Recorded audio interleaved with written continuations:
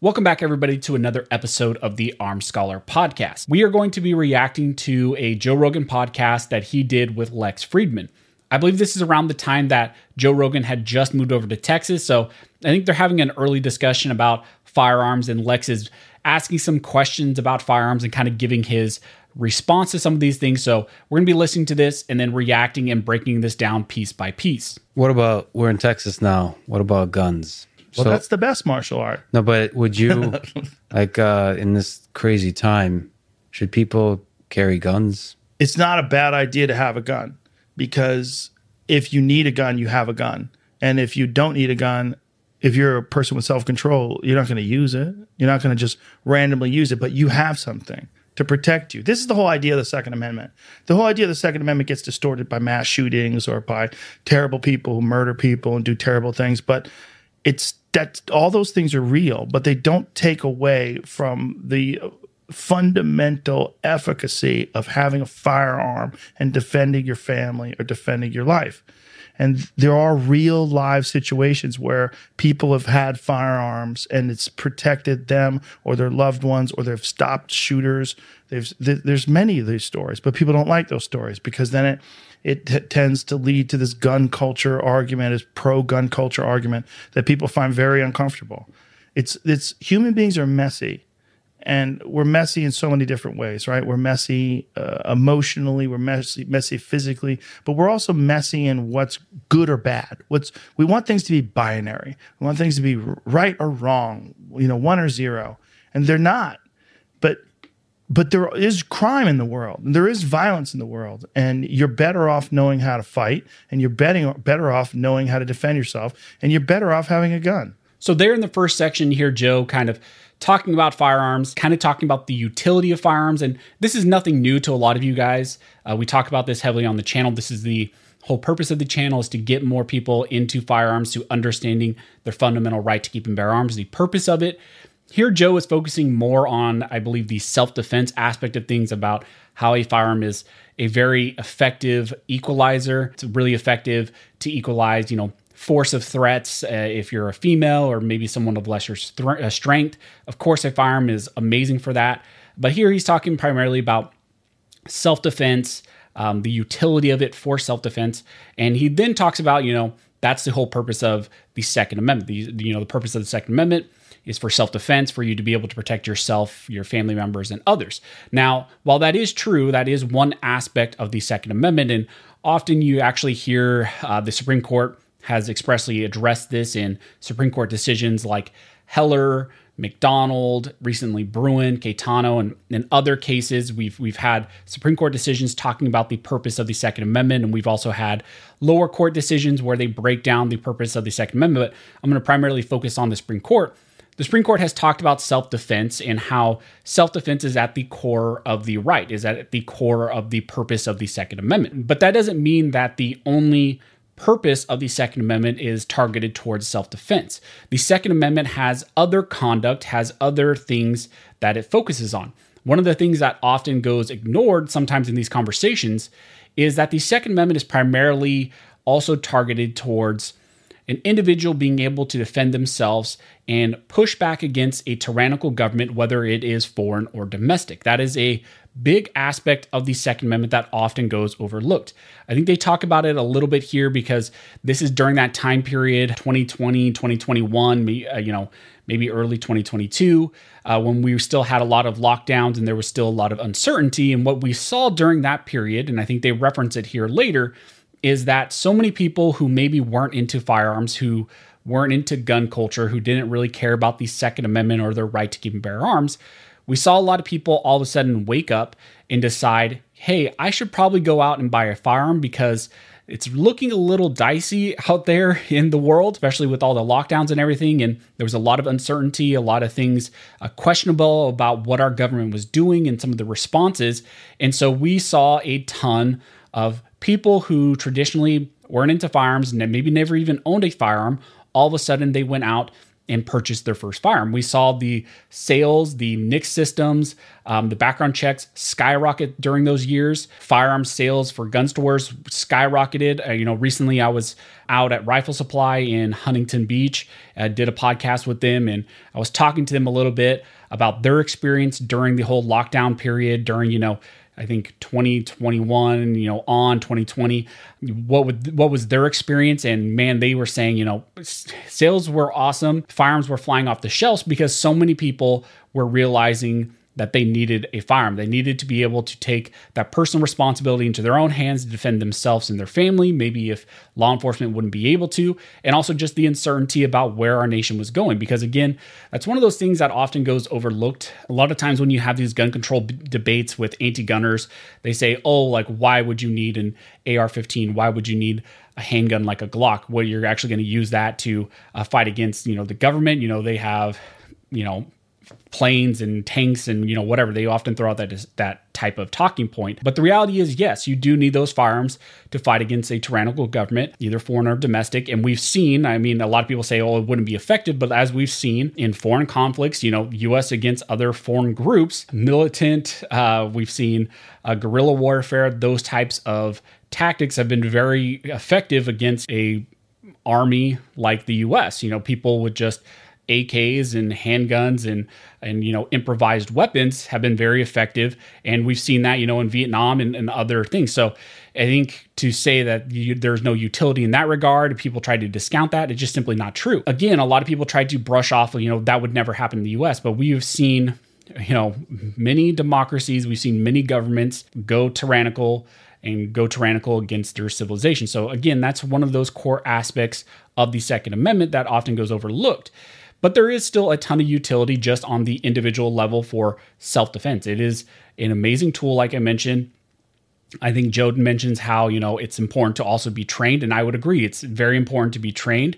When you hear the thing about well-regulated militia, a lot of times people on the anti-gun side will point to that and say, well, look, it says regulated. That means regulations. The government can put regulations on the Second Amendment or on your right to keep and bear arms. But traditionally, if you look historically, that is not what well-regulated meant.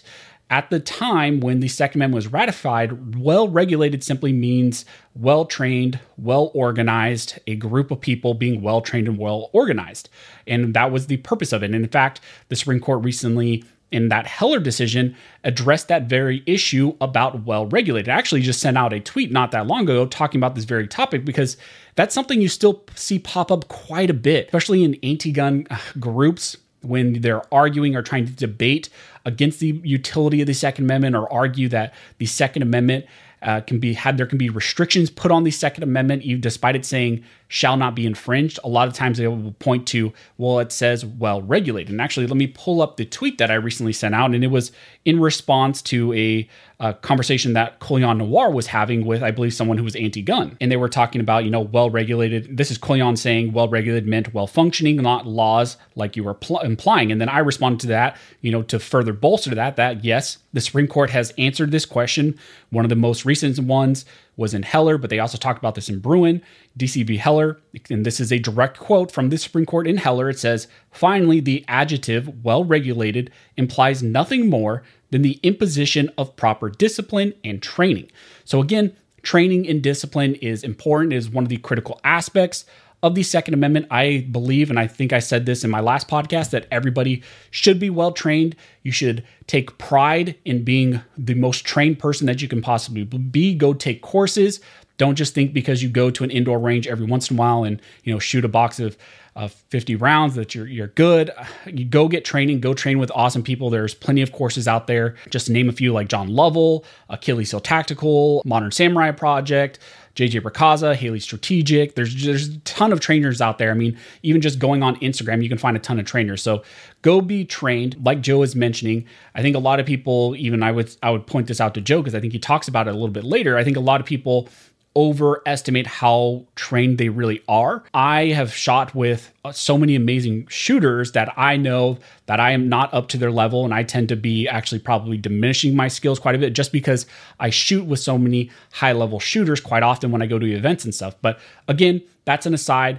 Training is awesome, but the core of the Second Amendment is not just meant and geared towards self-defense. It is also geared towards your ability to be armed and to defend yourself and your country against your own government that might go tyrannical or maybe a foreign invading country. I generally think that guns, I do like the idea that guns, Second Amendment helps protect the First Amendment. There's a kind of sense that puts me at ease knowing that so many people in this country have guns that, Alex Jones, I just listened to one episode of InfoWars. Yeah, so to stop there, Lex is hitting on something really important. It's something we echo a lot here on this community, on these videos, and a lot of other 2A advocates, echo quite a bit, is that the Second Amendment is in place right after the First Amendment because the Second Amendment protects the First and all other rights. And well-armed citizenry will prevent a government from infringing on those other rights that are enumerated, those fundamental rights that are stated in the Bill of Rights. Now, again, to clear up some things, a lot of people tried to say that the Second Amendment grants certain rights. The Second Amendment doesn't grant any rights. Essentially, it just says what the government cannot do to infringe on fundamental, what I would argue are inalienable human rights, God-given rights that we have, from our birth. The Second Amendment does not grant us anything. It just says what the government shouldn't do. And it says, shall not infringe on that right. It is really important. And I appreciate that Lex is emphasizing this fact that the Second Amendment is so critical to protect all these other rights. And it's interesting a lot when you see these 2A litigations in cases that we follow, a lot of these lawsuits and regulations and rules that are put in place by the ATF and executive orders by the Biden administration. A lot of times they try to treat the Second Amendment as a second-class right. This is something that Justice Thomas has stated expressly multiple times in dissents and in his own opinion recently in Bruin. He's stated that the Second Amendment is not a second-class right. It stands solid. It stands true with all the other rights like the First Amendment. We would never treat the First Amendment as a lesser right to any other right. We shouldn't do anything different with the Second Amendment. The Second Amendment needs to be treated the same as every other fundamental right, and it needs to be recognized as every other fundamental right. But as we've seen with various state actions, federal actions, oftentimes there are these small attempts to chip away at the Second Amendment to lessen its impact, and over time to try to make it something where it doesn't actually stand equivalent to all the other rights that we have. So again, I appreciate that Lex Fridman is talking about this regard, that the Second Amendment, he sees the utility in it, he sees how important it is because the Second Amendment also protects the First Amendment. Wars for the first time. Boy, he reminds me like when I drank some tequila, I felt like I'm going to some dark places today. That's how I feel like listening to him. But he talks about like that he worries about martial law. So basically government overreach which happened throughout history. Like there's something to worry about there, but it puts me at ease knowing that so much of the population has guns that government would think twice before instituting martial law in cities. But I actually was asking almost like on the individual level. I maybe shouldn't say this, but I don't. Yeah. So again, Lex is talking about something we just hit on a little bit earlier, talking about, how the Second Amendment and the utility also is to prevent, something like martial law, to prevent something like government overreach, especially, which was very relevant during this discussion that they're having because, they're in the peak of the lockdowns and social unrest. And a lot of people had questions about what was going to happen. And there was a lot of people just woke up during that period to the utility of the Second Amendment, to the utility of owning a firearm, to be trained in firearms, to have ammunition, to have magazines, to be well equipped, to defend themselves just in case. But I remember having this conversation recently with a bunch of other gun creators. I can't remember what event we were at, but we were talking about this and how awesome it was that so many people, new people came to firearms. And yes, that's awesome, but it's funny how time changes things because, early on during those lockdowns, a lot of people were going out and purchasing firearms, which was awesome. And a lot of people were concerned and saw that utility, like I said. But as time has gone on, and now that we're in 2023, going to go into 2024, a lot of those people have kind of resorted back to their baseline and have forgotten, that period when they said, I don't own a gun. Maybe I was anti-gun. I need to go out and buy a firearm. All of a sudden, these people have kind of resorted back to their baseline of what they were prior to all of this stuff unraveling in our government and in our society. So I find that really interesting. My hope during that time period was that so many people would get into firearms and it would sustain, and a lot of people would understand the utility of it. I think people just resort back to their natural behavior a lot of times. But one of the goals, I think, if something like that were to ever happen again, and God forbid something like that ever happen again, would be to bring more people along so that we actually bolster the numbers of the gun community and those people advocating for our rights. Because I think a lot of people went out and purchased firearms, but maybe they didn't go train after, or maybe they didn't look further into education or the history or the laws or the lawsuits or anything, surrounding firearms. They just purchased it, thought that they felt safe, put it in their safe, leave it in their home, and just think that they're good to go. So I'm sure you guys know a lot of people like that. I know a lot of people like that, during that period of all that stuff. I'm sure you guys also I got a ton of text messages from friends who, knew I was into firearms, who knew what I did here on YouTube. And then all of a sudden I'm getting a bunch of calls from people, asking, oh, could I borrow your guns? Or, you heard those jokes often about people, I'll just go to his house. He's got everything you would need. So it's just interesting how there was this temporary mental shift that happened in our nation. But I think, over time, people just fall back into their natural state, especially those new gun owners. And the hope is that, at least maybe that bug is planted so that down the road they get more into firearms, they get more into trying to educate themselves, to training, and then get into the actual 2A community and advocating for 2A rights to make sure that they can still have access to firearms, and then also the upcoming generations also still have access to firearms. Yet own a gun. And I felt that if I carry a gun, statistically, just for me as a human, knowing my psychology, I feel like I'm more likely to die. Like, I feel like I would put myself in situations that I shouldn't. Like, the way I will see the world will change.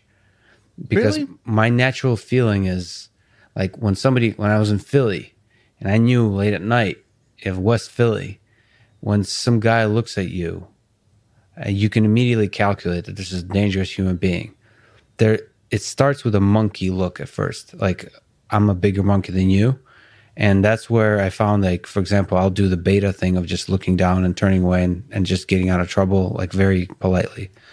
And basically that kind of approach, because if you have, in terms of getting out of serious violent situations, like serious something where you could die, versus if I had a gun, I feel like I would want to be, that would be that cowboy monkey thing where I would want to put myself in situations where I'm a little bit of a savior, even of myself, and almost create danger which like the escalation of which I can no longer control. Well, you're talking about taking a gun. So I want to stop there. I find that interesting, and I guess I appreciate Lex's concern, but I think that comes from the concern of someone who, like, he admits very candidly that at this time he didn't own any firearms.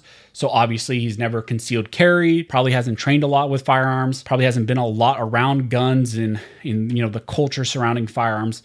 And here it seems like he's more expressly concerned with, I haven't purchased a firearm, or I haven't got my CCW because if I concealed carry, I'm worried that maybe trouble will find me, or I'm more prone to maybe some sort of violent behavior, which, it's hard to say because it doesn't seem like he has that type of personal demeanor. I mean, he seems like a very well-educated individual. I think he used to work at MIT on artificial intelligence. He's a very intelligent individual, very well-spoken, very thoughtful. I know he's a black belt in jiu-jitsu at this point. So I don't think that he has that type of demeanor where he would just go out trying to find trouble just because he has a firearm. But I can speak for myself in concealed carrying, and I'm sure I can speak for a lot of you once you guys got into concealed carry. I would say the exact opposite happens.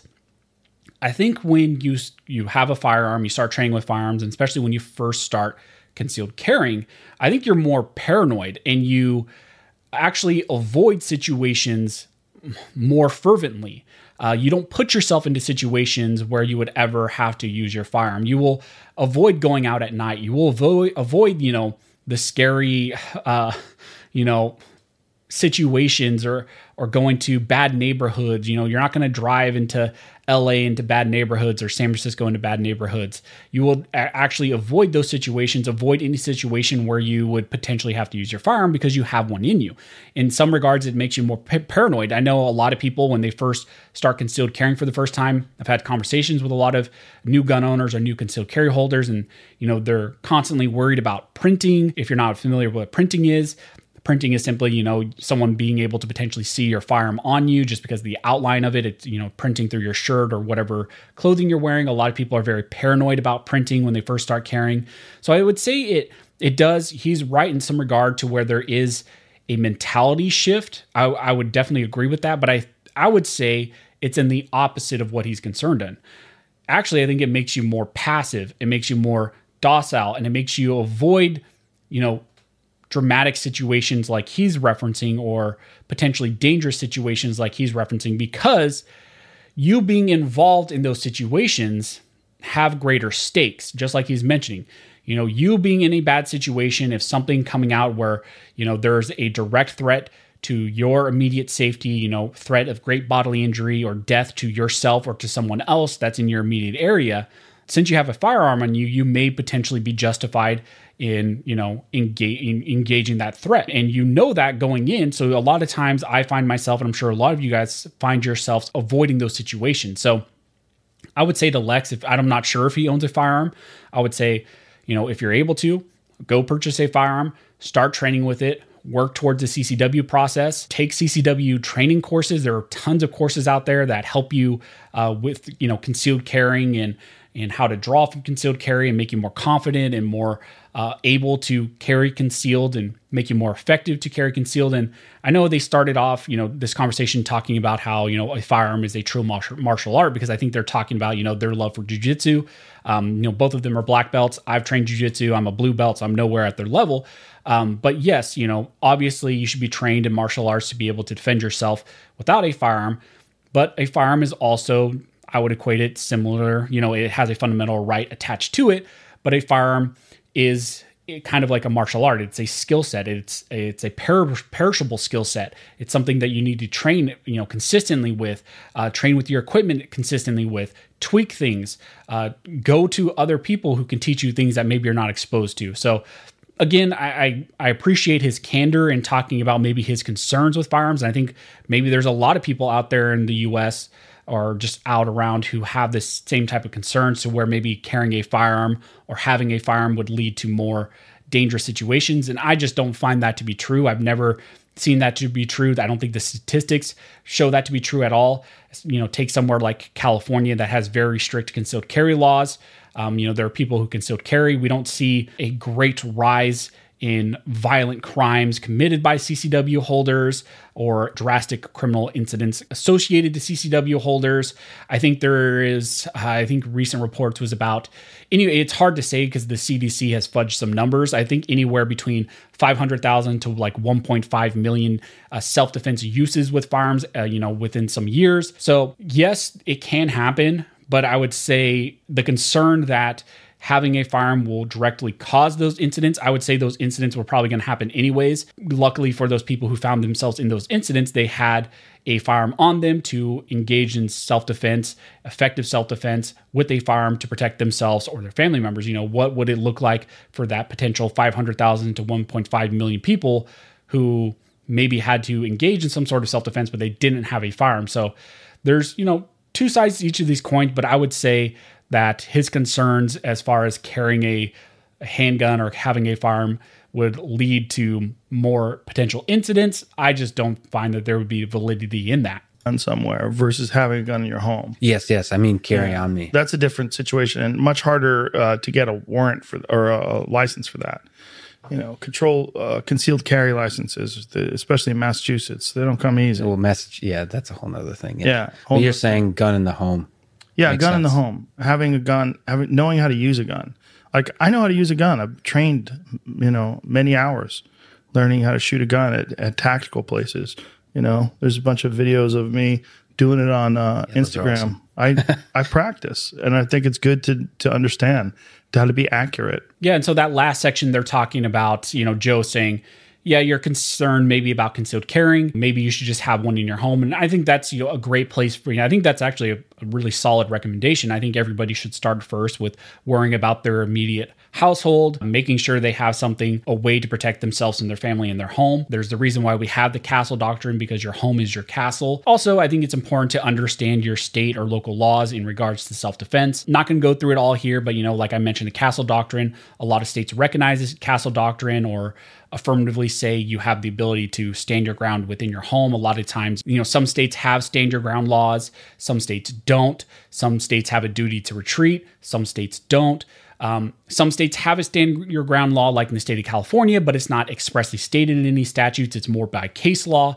So there's a lot of things that you have to understand as far as self-defense. And I think if you're going to own a firearm, you should also understand the legalities surrounding firearms, especially if you're just going to have it in your home for protection. Understand that. Understand, the standards for self-defense, imminence, great bodily injury, or death threats, proportionality, all of those things that you need to know in regards to self-defense. And maybe we'll do a podcast where I fully, talk about self-defense, or maybe we'll go over a self-defense situation, but, that's not for here. But again, I think, understanding your laws are always important, but, starting within your home, owning a firearm for your home, for your defense, for your family's defense, that's always a great place to start.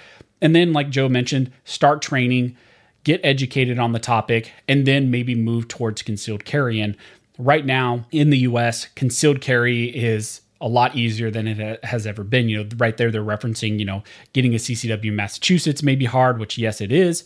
But there's a lot of states that have moved away from required permits to concealed carry. Joe's in Texas now. They have constitutional carry in Texas. There's a lot of states that have moved towards some sort of constitutional carry or permitless carry. We have more states now within the US than not that recognize some sort of permitless carry or constitutional carry, which is awesome. And we'll probably need even more states as the years go on that move towards that. And a big impact on that also was the Supreme Court's recent decision in New York State Rifle and Pistol Association versus Bruin, where there it was directly dealing with the state of New York's concealed carry scheme, and the state of New York had essentially a May issue scheme that had a proper cause standard attached to it. And the proper cause standard meant you would have to put forward some sort of justification for you to get a concealed carry permit within the state. Now, with the proper cause standard, it was very hard to meet that. Oftentimes, some people joke that you would have to go to the issuing agency and say, I get chased down the street every single day by a bear who's on a motorcycle with Uzis.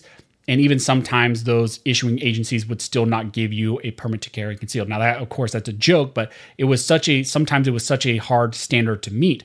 And that case went up to the Supreme Court. The Supreme Court looked at May issue schemes, among other things in that lawsuit, and found that May issue CCW licensing schemes are invalid under the Second Amendment, and therefore they were struck down. Also, importantly, in that decision, the Supreme Court also struck down the type of analysis that left-leaning liberal lower courts had used in the past, known as the two-step approach. They also struck down the use of interest balancing, where a government would simply just put forward any type of public interest at all, and then they would get a rubber stamp from the courts that would say, well, that's good enough. If you want to restrict magazines or concealed carry or whatever, as long as the government put forward some sort of vague public interest of why they are putting in place that law, the lower courts used to say, okay, that's good enough.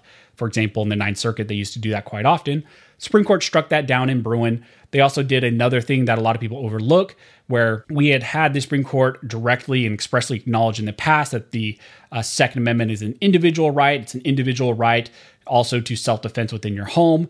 Then there were a bunch of lower courts after the Heller decision, after I think the 14 years after Heller, who had tried to say that the Second Amendment and the right to keep and bear arms, although individual is as a right, sometimes they would concede that. They would say, it only exists within your home. And the second you step outside of your home and go into public, like they're referencing here in this discussion, you don't have a right to keep and bear arms.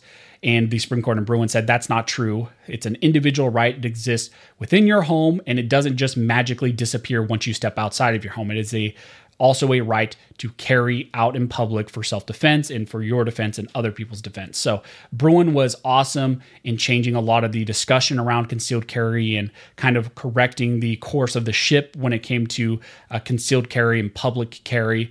And a lot of states are now currently engaged in putting in place constitutional carry, and we have more states, like I mentioned, who are moving towards that. So I think the mentality of the nation is definitely shifting, recognizing more that the citizens, the individuals need to be armed. They need to be carrying out in public to defend themselves and others. And I personally think that's an amazing thing. I think that's what the Second Amendment is intended to do. Historically, that is how we recognize the right. And so I would just say to Lex, if he's concerned about that, like Joe mentioned, start small, purchase a firearm, start to train with it, start to shoot it, educate yourself about, training itself, the firearm itself, the mechanics of the firearm, and then go also dig into the education, the legal side, the constitutional side of firearms, and then work your way up to maybe then finally concealed carrying. I think that's a path that a lot of people take or have taken in the past. That's a path that I took originally, where I purchased a firearm originally, primarily just to have for my own self-defense, and then moved towards training, education, and then moved towards concealed carry. And then now I guess people consider me a gun nut, and I'm here on YouTube talking about this type of stuff. So, interesting conversation. I always appreciate when these types of conversations happen between two very popular individuals on a very popular podcast. I think this is an important conversation to have. This was definitely an important conversation at the time because we were coming, right then we were in the thick of, a lot of the lockdowns and a lot of the heavy concern in regards to what was happening. And people were definitely seeing the utility of going out and purchasing firearms. Hopefully a situation like that never really happens again, where people are concerned like that in that regard to have to go out and purchase handguns. Because I don't know about you guys, I remember the lines. I remember I had purchased, I think, a Glock 26 or something like that, probably 3 weeks before the lockdowns happened. And then the lockdowns happened, and it was my block after the California 10-day waiting period is my time to go pick up my firearm. And this was just when, things started to kick off, and there was a line outside of the door. I waited in line for hours just to pick up my firearm that I had already purchased, because so many people were going in there scared, trying to purchase firearms, trying to purchase ammunition, a lot of people for the first time. So hopefully we never really get to there again. History has shown that sometimes that's inevitable, but again, important conversation to have. I really enjoyed both of Joe Rogan's podcast and Lex Fridman's podcast. And I think as Lex moves towards, I think he's now moved to Texas, so I would assume that he's probably gotten more into firearms. But again, important conversation. Hope you guys like this podcast. If you guys like this podcast, make sure you like, comment, subscribe. And like I said, if you're listening to the audio side of things, if you're either on Spotify or Apple, make sure, again, you are following over there, and make sure you leave reviews, leave the 5-star reviews, or just an actual text review, because that helps the algorithm. So again, thank you guys so much. If you guys have ideas for future podcasts, let me know down below. But as always, thank you all for watching. Don't forget to like and subscribe. And never forget, this nation was built by armed scholars, and this nation will be maintained by armed scholars.